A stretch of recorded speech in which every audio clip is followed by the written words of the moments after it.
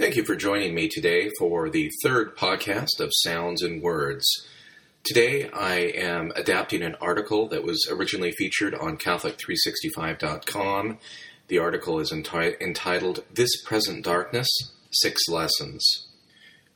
When news of Archbishop Carlo Maria Viganò's letter first broke during August of 2018, it felt emotionally crushing. As converts to the Catholic Church in 2005, it was particularly challenging for our family to stomach the allegations.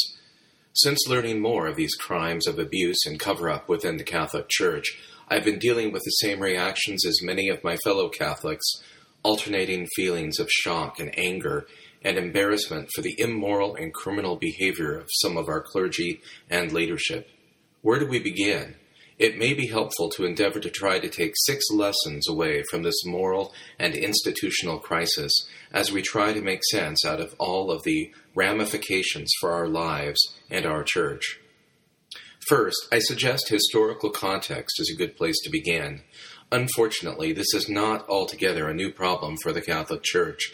In the 11th century, for example, St. Peter Damian wrote the following, "Listen, you do-nothing superiors of clerics and priests. Listen, and even though you feel sure of yourselves, tremble at the thought that you are partners in the guilt of others, those, I mean, who wink at the sins of their subjects that need correction, and who, by ill-considered silence, allow them license to sin.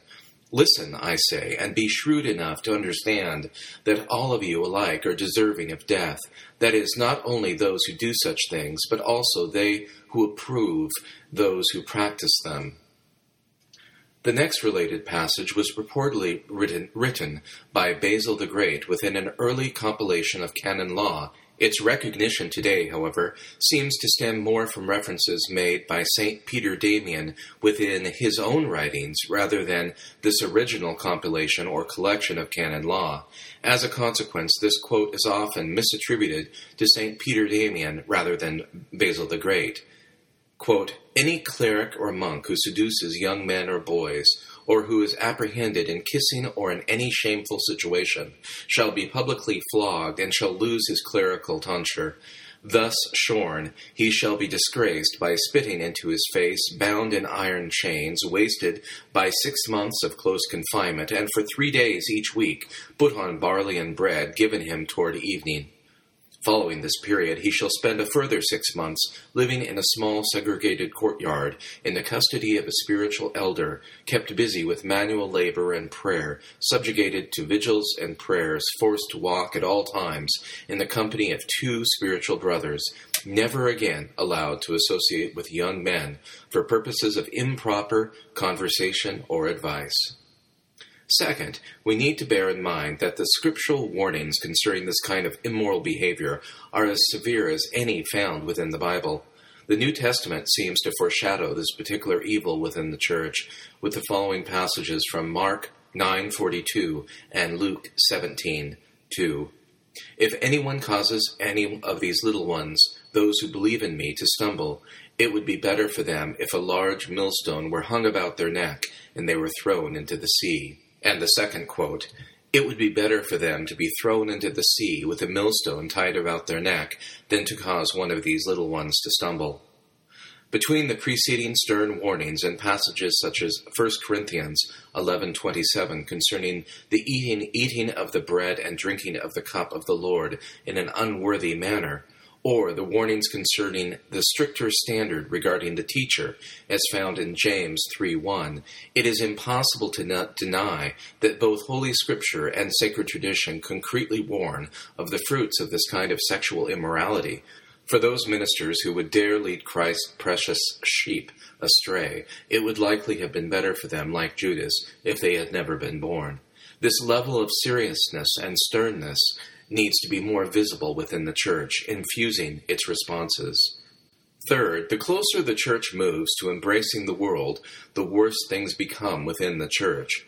The dimension of stark severity, as described in the preceding paragraph, for instance, seems strangely absent within today's modern Church, too often replaced with dimensions of popular psychology, environmentalism, or echoes of the sexual revolution. Voices such as those of Father James Martin, the at-large editor of the once great America, the National Catholic Weekly, seem bent on moving the Catholic Church to an altogether different place. For example, he expresses reverence for homosexual unions and encourages forms of transgenderism. Unflinching orthodoxy, on the other hand, sees clearly that each act of abuse, like those that took place in Pennsylvania, represents an act remarkably similar to Judas' betrayal of Christ, actions that attack and disrespect not only the living person of our Savior, but also his followers and the gospel itself. Bishop Fulton Sheen, a particularly inspiring communicator for Christ's Church, puts it this way in Radio Replies, Volume 1. If I were not Catholic and were looking for the true church in the world today, I would look for the one church which did not get along well with the world. In other words, I would look for the church which the world hates. My reason for doing this would be that if Christ is in any of the churches of the world today, he must still be hated as he was when he was on earth in the flesh. If you would find Christ today, then find the church that does not get along with the world. End quote. It doesn't take a genius to recognize that the closer the church moves to joining with the world, the worse things become. It seems that we have exchanged being the salt for the earth for perhaps the flour, but where does this leave us today?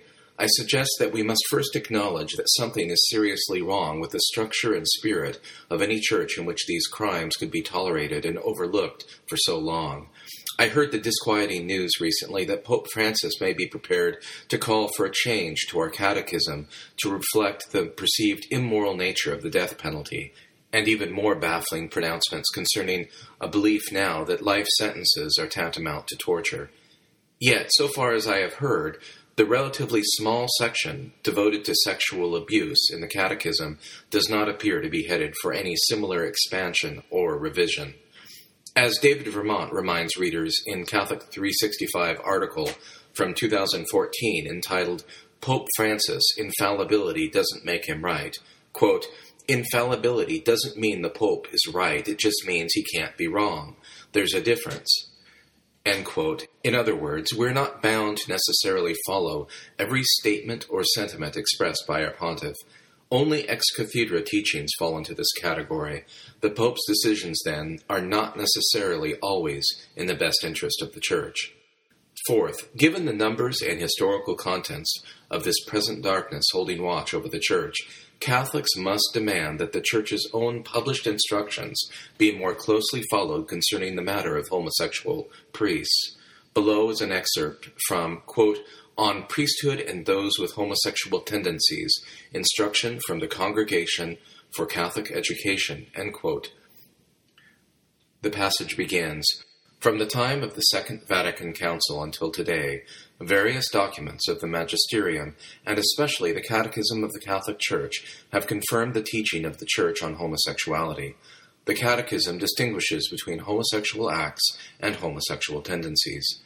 Regarding acts, it teaches that sacred Scripture presents them as grave sins. The tradition has constantly considered them as intrinsically immoral and contrary to the natural law. Consequently, under no circumstances can they be approved. Deep-seated homosexual tendencies, which are found in a number of men and women, are also objectively disordered and, for the same people, often constitute a trial. Such persons must be accepted with respect and sensitivity. Every sign of unjust discrimination in their regard should be avoided. They are called to fulfill God's will in their lives and to unite to the sacrifice of the Lord's cross the difficulties they may encounter. In the light of such teaching, this dicastery, in accord with the Congregation for Divine Worship and the discipline of the sacraments, believes it necessary to state clearly that the Church, while profoundly respecting the persons in question, cannot admit to the seminary or to holy orders those who practice homosexuality, present deep-seated homosexual tendencies, or support the so-called gay culture. Such persons, in fact, find themselves in a situation that gravely hinders them from relating correctly to men and women. One must in no way overlook the negative consequences that can derive from the ordination of persons with deep-seated homosexual tendencies. End quote.